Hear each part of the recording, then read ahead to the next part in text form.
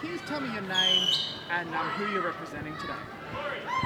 I'm Brenda Shields, and I was born in Alice Springs, and I am representing the grandmothers group today here at the Education Strategic Plan.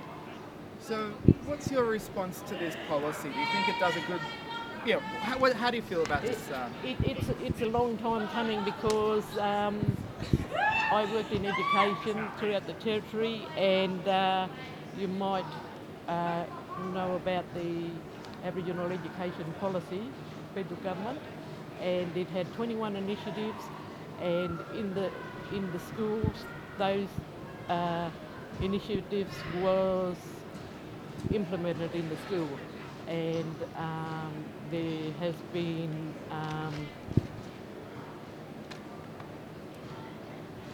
with us today how things have changed, and so we got to get back to the basics and be.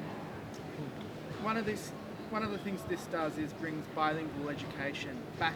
Well, allows it, and we know in the territory we've had it taken away. What do you think specifically about teaching Aboriginal kids in Aboriginal languages? That's the way we have to go. Aboriginal children speak in their own language. That encompasses from birth to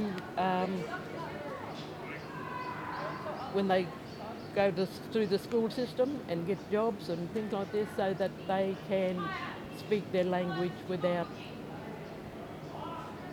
any problem.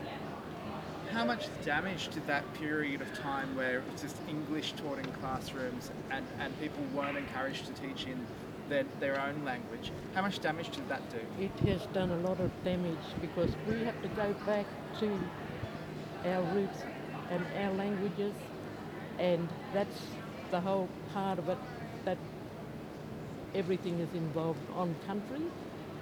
When you're not speaking your language, your mother tongue, it impacts on yourself, your health, well-being and country. So education is a partnership with everybody. So basically the community, the people have to do the education themselves and then have a partnership with other service providers and things like this. There was a study that recently came out. It was based in New South Wales, but it actually stated that Aboriginal students can be able to get Year 12 attainment rates up if there was cultural engagement earlier in high school. How earlier, in your opinion, does someone need to engage in cultural engagement within the education system here in the NT? They need to be involved in that first part of when they attend school, they are enrolled in school. At a primary school level? At a primary school, because when you're little, you're learning from home, and you go to the school and you get a education learning how to read and write English, but at the same time the language. What we need more is now more Aboriginal people, professional people, educators, and right across the board with the wellbeing side of it. They're in the school and their presence there.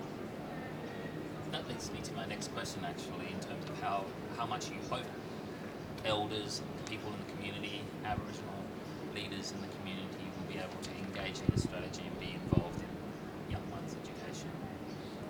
Well, the leaders will be engaged through consultation with the elders, the grandmothers groups. They'll all have it in their own communities, and also the grandfathers. It's a two-way thing with the grandmothers and the grandfathers. We can't talk above or on the other side like with the grandmothers. The grandmothers can't talk for the grandfathers. The grandfathers, that's their responsibility, and that has been taken away from them. But we need to get together and start again.